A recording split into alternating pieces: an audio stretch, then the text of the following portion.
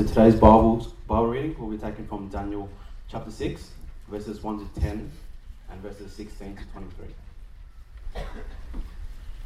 Daniel chapter 6. It pleased Darius to set over the kingdom 100 satraps, to be throughout the whole kingdom, and over them 3 high officials, of whom Daniel was one, to whom the satraps should give account, so that the king might suffer no loss. Then this Daniel became distinguished above all the other high officials and satraps, because an excellent spirit was in him. And the king planned to set him over the whole kingdom. Then the high officials and the satraps sought to find a ground for complaint against Daniel with regard to the kingdom, but they could find no ground for complaint or any fault, because he was faithful, and no error or fault was found in him. Then these men said, "We shall not find any ground or complaint against this Daniel, unless we find it in connection with the law of his God." Then these high officials and satraps came by agreement to the king and said to him, "O King Darius, live forever. All the high officials of the kingdom, the prefects and the satraps, the counselors and the governors agreed that the king should establish an ordinance and enforce an injunction, that whoever makes petition to any god or man for 30 days, except to you, O king, shall be cast into the den of lions. Now, O king, establish the injunction and sign the document, so that it cannot be changed according to the law of the Medes and the Persians, which cannot be revoked." Therefore King Darius signed the document and injunction. When Daniel knew that the document had been signed, he went to his house, where he had windows in his upper chamber open towards Jerusalem. He got down on his knees 3 times a day and prayed, and gave thanks before his God, as he had done previously. Verse 16. Then the king commanded, and Daniel was brought and cast into the den of lions. The king declared to Daniel, "May your God, whom you serve continually, deliver you." And a stone was brought and laid on the mouth of the den, and the king sealed it with his own signet and with the signet of his lords, that nothing might be changed concerning Daniel. Then the king went to his palace and spent the night fasting. No diversions were brought to him, and sleep fled from him. Then, at the break of the day, the king arose and went in haste to the den of lions. As he came near to the den where Daniel was, he cried out in a tone of anguish. The king declared to Daniel, "O Daniel, servant of the living God, has your God, whom you serve continually, been able to deliver you from the lions?" Then Daniel said to the king, "O king, live forever. My God sent his angel and shut the lion's mouth, and they have not harmed me, because I was found blameless before him, and also before you, O king. I've done no harm." Then the king was exceedingly glad, and commanded that Daniel be taken up out of the den. So Daniel was taken up out of the den, and no kind of harm was found on him, because he had trusted in his God. This is the word of the Lord.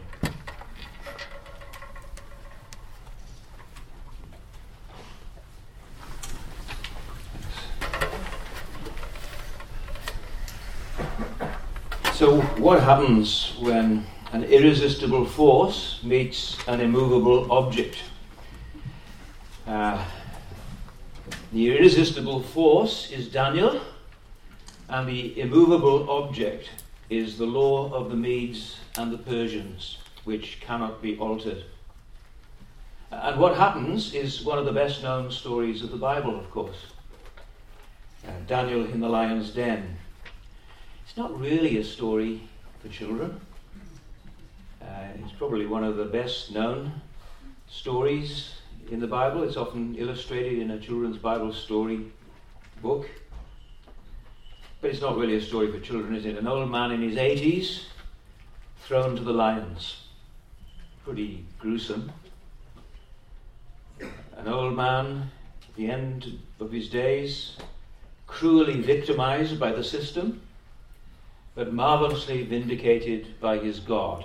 And those are the 2 sections of this chapter. Those are the 2 points that I've got for us tonight. God's servant victimized, verses 1 to 17, the first half of the chapter. God's servant vindicated, verses 18 to 28. So first of all, let's consider the victimization, if you like, of a man of God. Look what we're told there in verse 3 about Daniel. Daniel so distinguished himself, it says, amongst the administrators and the satraps by his exceptional qualities that the king planned to set him over the whole kingdom. Now that's quite something, isn't it? You know what public life can do to people. We've seen some tragic examples of that very recently, haven't we? Some very high-profile politicians, including a deputy prime minister who've just ruined their families. We know what public life can do to people. And yet here is a man who's lived for more than 50 years in the murky world of power politics. And he's squeaky clean. Too clean to impeach. And it's not for want of trying. Look at verse 4.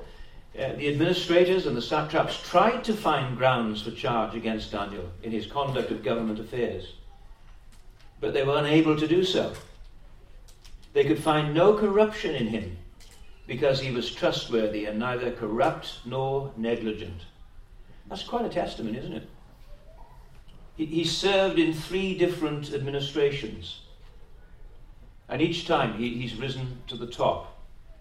First under Nebuchadnezzar, then Belshazzar, and now Darius the Mede. And there's not a spot on him. Not even the investigative journalists can find anything on him. Not even the shock jocks can find anything on him. Either in his public life or in his private life. And so they set a trap for him. Look at verse 5. They say to themselves, we'll never find any basis for charges against this man Daniel unless it has something to do with the law of his God. They're going to target him because of his faith, because of his God. But Paul reminds us in the New Testament, doesn't he, that all who want to live a godly life will suffer persecution. And Daniel wants to live a godly life. He's not just a good man, he's a godly man. Good men get the Order of Australia. They become Father of the Year. They're praised. Godly men get crucified, don't they? Daniel was a godly man. Jesus said, "Woe to you when everyone speaks well of you." If no one's got a bad word for you, then maybe it's because you're keeping your head down too much. Maybe it's because you're not as Christian as you should be. Maybe it's because you're not daring to be as different as you ought to be. Maybe you're just too nice. I often say, people always, when they say you're a bunch of hypocrites. I often say to people, look, Christians aren't nice people. Christians are nasty people. It's sinners that Christ came to call, not the righteous, not good people.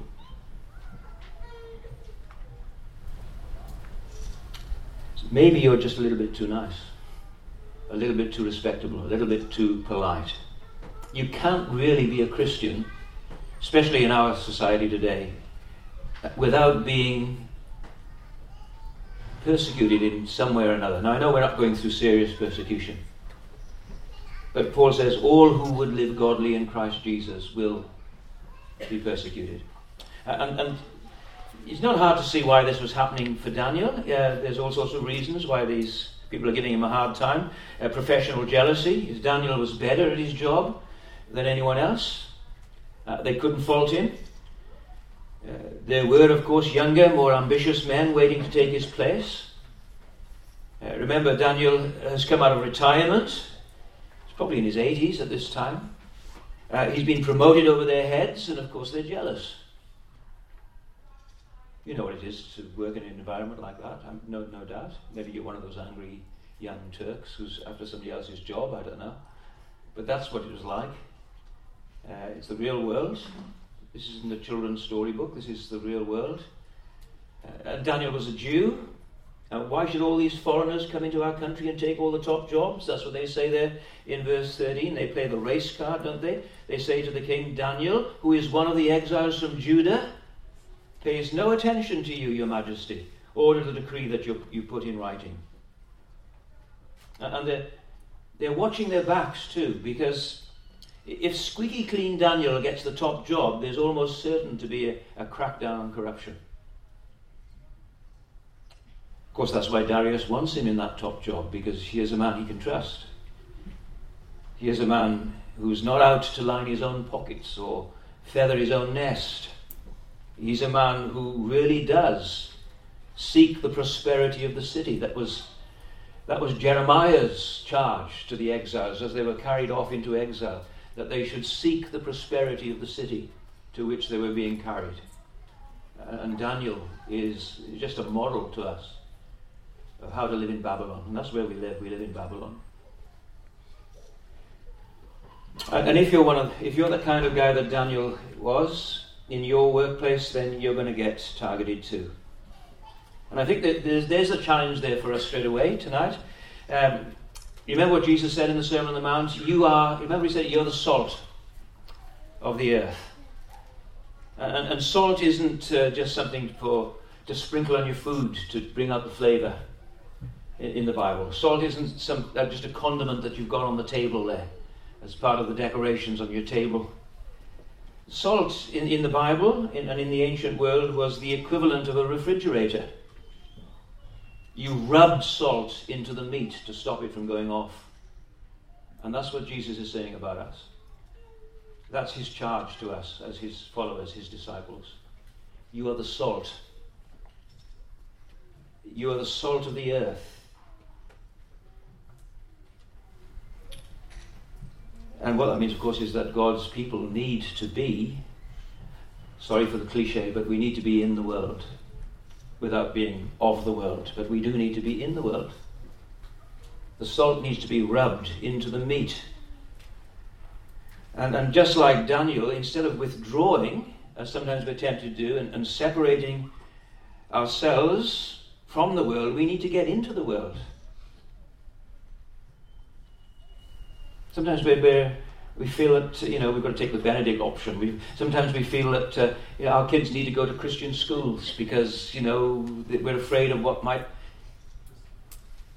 It's a risky business being a Christian. You're the salt. And the salt has to be rubbed into the meat to stop it from going off. Christians need to go to places that are falling apart. In practical terms, that means you need to think of your choice of career. It's great to see such a young bunch of people here tonight. And you're probably at a stage, many of you are at a stage when you're doing uni courses or you're thinking about what you're going to do with the rest of your life. Have you ever stopped to ask, what does God want me to do? You've only got one life. And it'll soon be past, as the old song says. And only what's done for Christ will last. Have you thought about that? What has God wanted me to do? What career should I choose where I can make the most difference as a Christian? I can tell you, my life's gone just like that. I'm 70 next year. I can't believe that. I still feel as if I'm 20. Where have those years gone? It'll be the same for you. Only one life. It will soon be past. Only what's done for Christ will last. And this has got something to say to us not only about what we're going to do with the rest of our lives, but it also, and if you've just come in, I'm just about to retire. What am I going to do with my retirement? What are you going to do in your retirement? People live longer and longer. We're healthy at an older age these days, and there's so much available time we've now got. What are we going to do with our time? Where are we going to live? Have you ever thought about that? Have you ever considered whether you're living in the right place? I mean, why do all the Christians abandon the inner cities and move out to suburbia? There's a Bible Belt around every major city. Is that a good thing? Well, it's understandable. It's understandable. After all, who doesn't want to live in a nice, quiet neighbourhood where everything is neat and tidy and everyone is ever so polite to one another, just like in the Truman Show? But do you really want to live in the Truman Show? Do you really think that's where Jesus wants you to live? Have you ever thought about that? Anything for a quiet life, but Jesus isn't calling us to a quiet life. Look at verse 6. Look what happens to Daniel. They set a trap. They gang up on him. They go as a group to the king and they say, "May King Darius live forever." The royal administrators, prefects, satraps, advisors, and governors have all agreed that the king should issue an edict and enforce the decree that anyone who prays to any god or human being during the next 30 days, except to you, your majesty, shall be thrown into the lion's den. Now, your majesty, issue the decree, put it in writing so that it cannot be altered, in accordance with the law of the Medes and Persians, which cannot be repealed. And Darius fell for it. Verse 9, he signs the decree, he puts it in writing. He's blinded by their flattery, he's trapped by his own ego, he doesn't even realize that he's being set up. And so the trap is set. It's very clever. I mean, why hire an assassin when you can use the system to do your dirty work for you? Daniel, oh yeah, he's a good bloke. I've got nothing against Daniel. He just fell foul of the system. That's what happened to Jesus, of course, at one level, humanly speaking, isn't it? Remember what they said to Pilate when they handed Jesus over to be crucified? We have a law, and by that law, he ought to die. And Pilate didn't want to execute him. But what could he do? His hands were tied. We have a law, they said. It wasn't God's law. Pilate knows that. His conscience is telling him that. His wife's dreams are telling him that. But what can he do? We have a law. He can't go against the system. And so Darius too is caught in the same trap. He doesn't want to throw Daniel into the lion's den. Did you notice that in the passage? According to verse 14, he was greatly distressed. He's heartbroken. He's got a great respect for Daniel. And when he realizes what he's done, how he's fallen into their trap, he's determined to find some kind of loophole in the law. He stays up all night, trying to find a way out of this, it says. He's determined to rescue Daniel, and he made every effort until sundown to save him. But his hands are tied. The law of the Medes and Persians cannot be changed. So here's Daniel. How does Daniel cope with this? What does Daniel do about this? Well, look at verse 10. When Daniel learned that the decree had been published, what did he do? He did what he always did. He went back to his house, went back to his home, went upstairs to his upstairs room where the windows opened towards Jerusalem. That's very significant. Os Guinness, somewhere in one of his books, says it's as if he has, talking about this episode, it says it's as if he's swallowed a gyroscope or a sat-nav or a GPS or something. It's as if he had some kind of built-in compass that seemed to influence him. He's flying in the face of the cultural winds all around him. In a pluralistic age, Daniel stubbornly holds to his belief in the one true and living God of the Bible, and he's totally unashamed about it, and he doesn't care who knows about it. He opens his windows towards Jerusalem for all to see.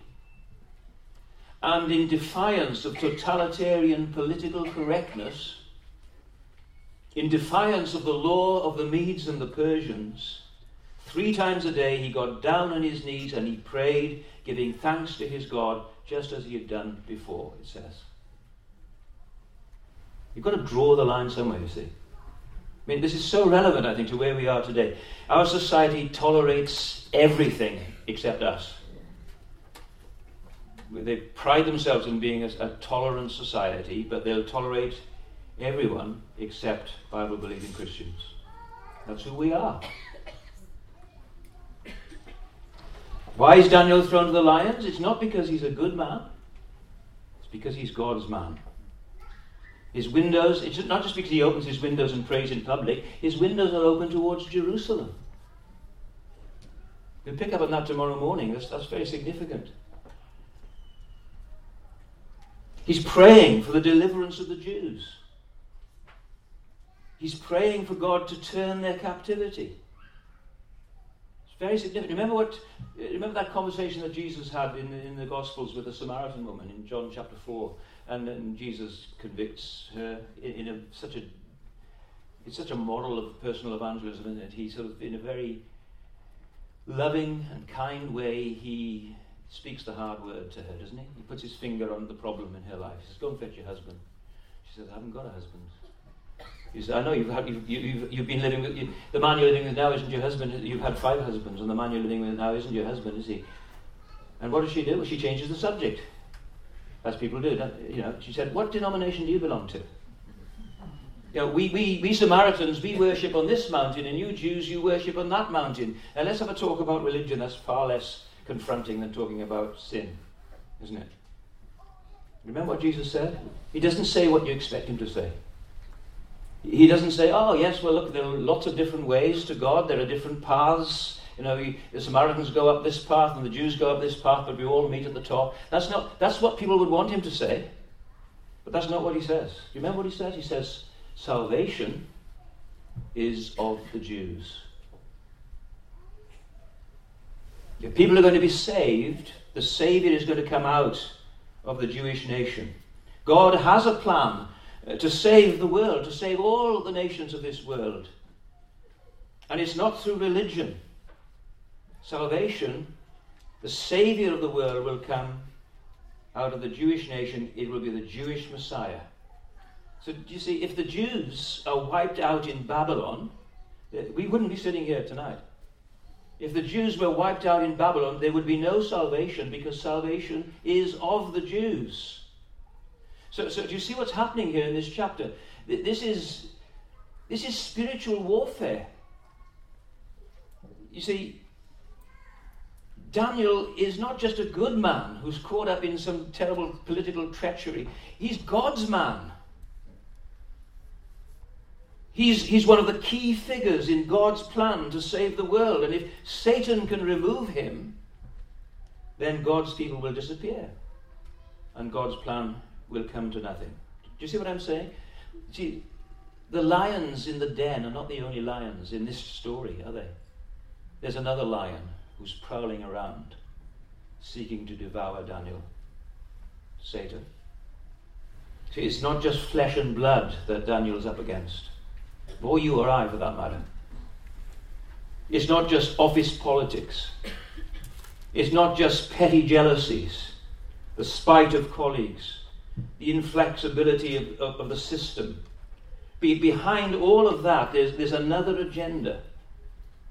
Satan's. So here's God's servant. You and I are God's servants if we're God's people. Here is God's servant victimized by the satraps, by the system, and by Satan. Now look what happens in the second half of the chapter.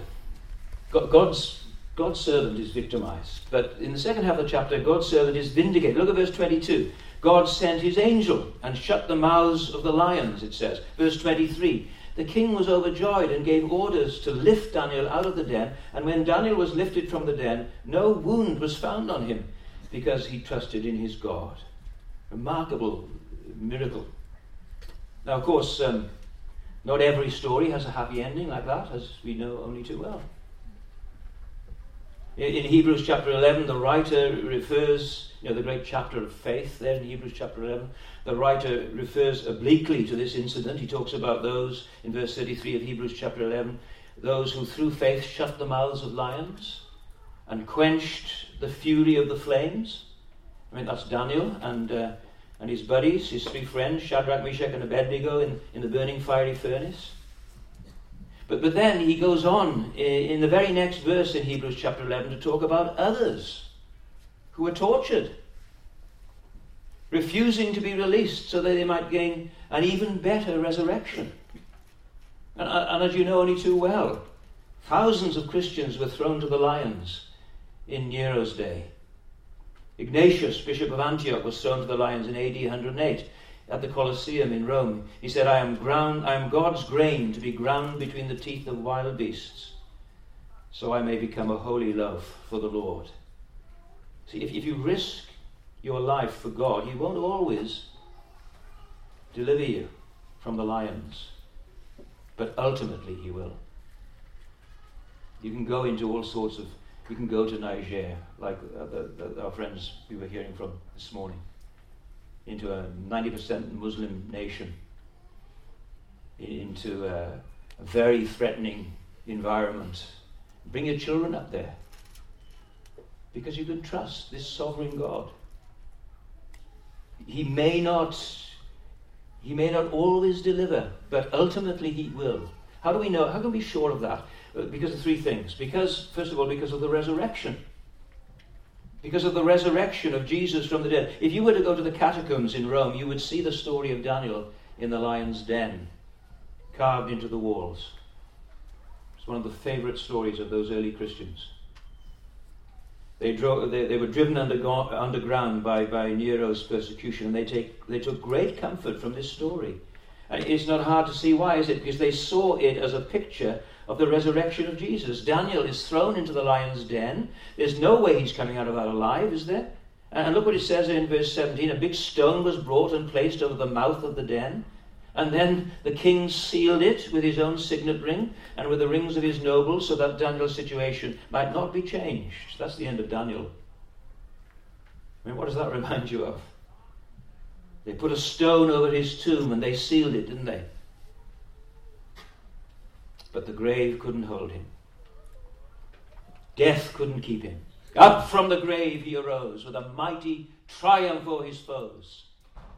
He arose, the victor from the dark domain. His servant Jesus, God vindicated his servant Jesus in the resurrection.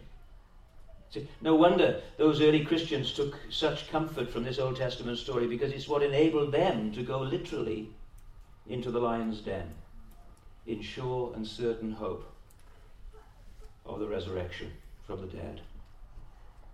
Just like Paul, writing to the Corinthians, 1 Corinthians chapter 15, verse 32, he says, if I fought wild beasts in Ephesus, I'd love to know the story behind that. Not sure what he meant by that. Is he speaking metaphorically? Were they beastly men that were sort of giving him a hard time? Or did he literally go into the arena? But he seems to be referring to something that had happened to him. He said, if I fought wild beasts in Ephesus with no more than human hopes, what have I gained if the dead are not raised? Why take the risk? Why live dangerously if there's no resurrection? But, he says, Christ has indeed been raised from the dead, the first fruit of those who have fallen asleep. I'm sure you've heard the story about John Paton, the great pioneer Presbyterian missionary who went to Vanuatu, to the New Hebrides, and you know the story. If you've read his biographies, someone in his church tried to persuade him out of it. So you know, don't you, that there are cannibals there? If you go there, they'll eat you.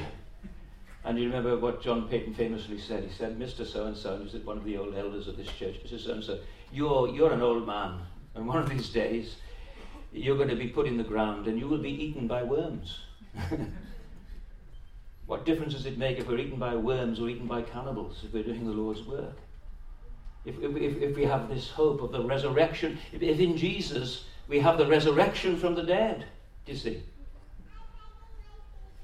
We're looking for a better resurrection, like these persecuted saints in Hebrews chapter 11, and like so many of our brothers and sisters around the world. We're looking for a better resurrection. Daniel came back from certain death, didn't he? He was a man in his 80s. It wouldn't be long before he had to go into the grave again. He came back from the dead to die again. But Jesus rose to die no more. We believe in a better resurrection, don't we? So we can take heart, because there is resurrection. It's not just that we'll survive, and as disembodied spirits and survive death and flit around in clouds and things like that. No, there is a better resurrection. Just as Jesus came back from the dead, he is the first fruits. And all his people will follow. There's resurrection, but then secondly, there's retribution. Justice will be done. That comes out here as well, doesn't it, in verse 24. Do you see that? At the king's command, the men who had falsely accused Daniel were brought in and thrown into the lion's den, along with their wives and children, and before they reached the floor of the den, the lions overpowered them and crushed all their bones. That was common practice, apparently, grisly and cruel though it might be. His accusers and their families were thrown to the lions and chewed to pieces before their bodies hit the ground, which only goes to show that those lions were hungry.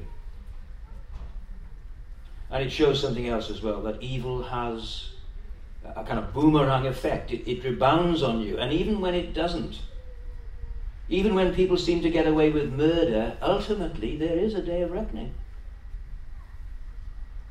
For all who've fought against the Lord and his anointed, there is a day of reckoning. And in the resurrection of Jesus from the dead, God has served notice on the world that such a day of reckoning is coming. Remember what Paul said to the people on Mars Hill there in Athens, remember?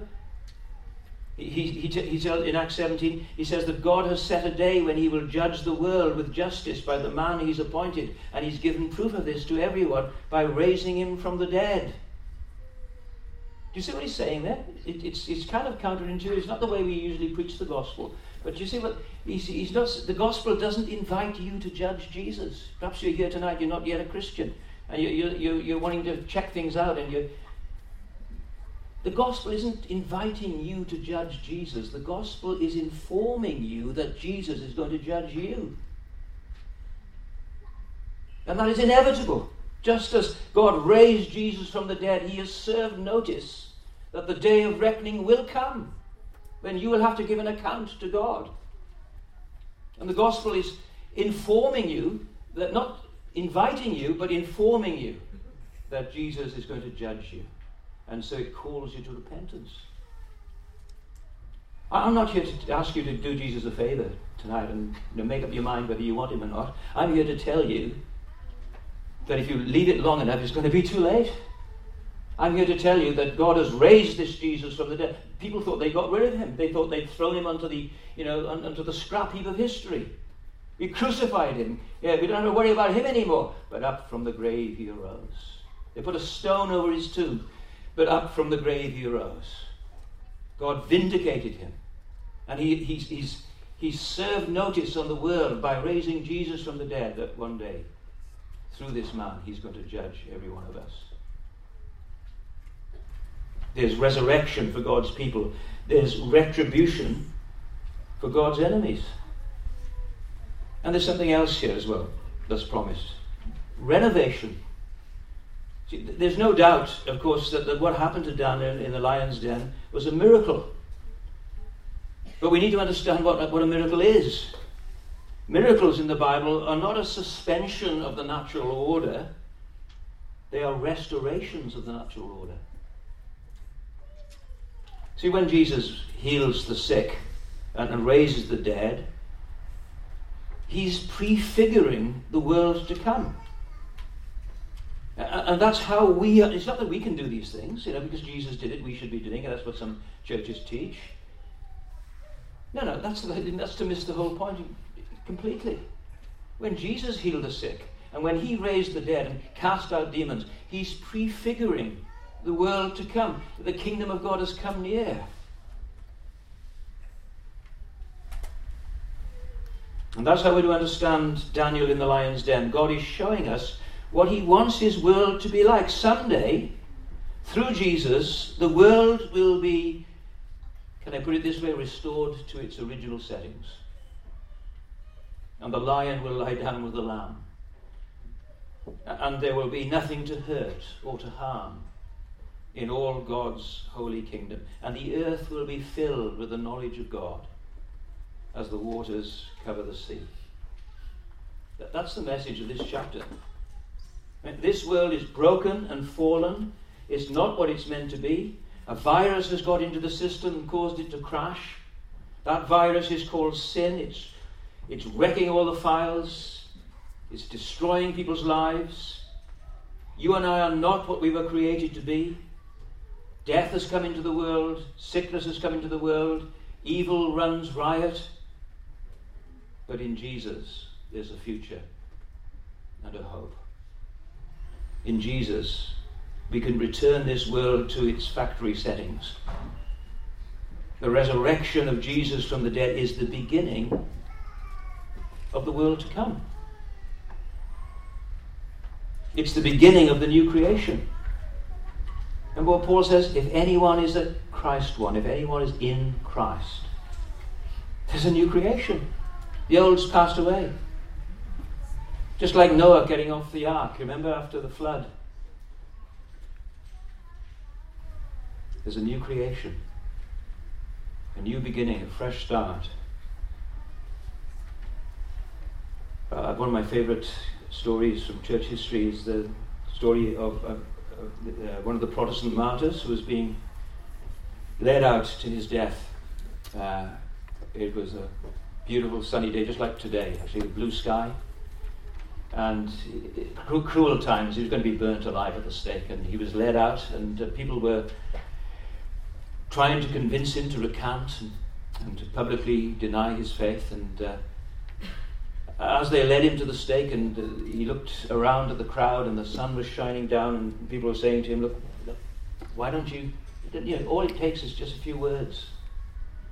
And he looked around and he said, if God gives a world like this to his enemies, what kind of a world is he going to give to his friends?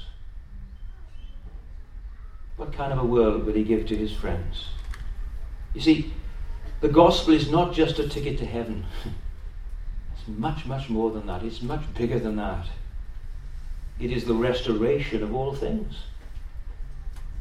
Remember what Peter says in Acts chapter 3, after the healing of the lame man of the temple at the beautiful gate. Remember what he says? He says to the crowds, repent and turn to God so that your sins may be wiped out, so that times of refreshing may come from the Lord, that he may send the Messiah who's been appointed for you, even Jesus. Heaven must receive him until the time comes for God to restore everything as he promised long ago through his holy prophets. Don't you want to be a part of that? See, being saved is not just getting like taking out an insurance policy against hell or something like that. It's not having your personal ticket to heaven. It is the restoration of all things. It is a new heaven and a new earth. If God gives a world like this to his enemies, what kind of a world is he going to give to his friends? Do you want to miss out on that? Darius got the message, didn't he? He published it abroad. Look at how the chapter ends, verse 25. Then King Darius wrote to all the nations and peoples of every language in all the earth, may you prosper greatly. I issue a decree that in every part of my kingdom, and this was the superpower of the day, in every part of my kingdom, people must fear and reverence the God of Daniel. For he is the living God, and he endures forever. His kingdom will not be destroyed. His dominion will never end. He rescues and he saves. He performs signs and wonders in the heaven and on the earth. He has rescued Daniel from the power of the lions. Darius got the message. Do you get it? Let's pray. Lord, we ask indeed that you would help us to understand just how big salvation really is. Help us to understand, Lord, that your plan of salvation is something that you have worked out throughout the centuries, that salvation is of the Jews, that those promises, those covenants that you made with your people, your ancient people, you have been faithful to your word, and you have sent the Messiah into the world. And we thank you that through Christ and his death on the cross, Lord, you have reconciled all things to yourself. We thank you that now, because of that, we have a future and a hope of glory. And we pray indeed that as we think about these things, that we will not be ashamed to testify to these things. Like Daniel, we pray that we might be circumspect in the way that we live amongst unbelievers, in Australia, that we might be wise, choose our words wisely in a culture of totalitarian political correctness. But at the same time, Lord, we pray that we might be unmovable when it comes to the faith, once and for all delivered to the saints. Help us to open our windows. Help us to draw the line in the sand. Help us to not be ashamed of our Lord Jesus, who you raised from the dead for our justification. Amen.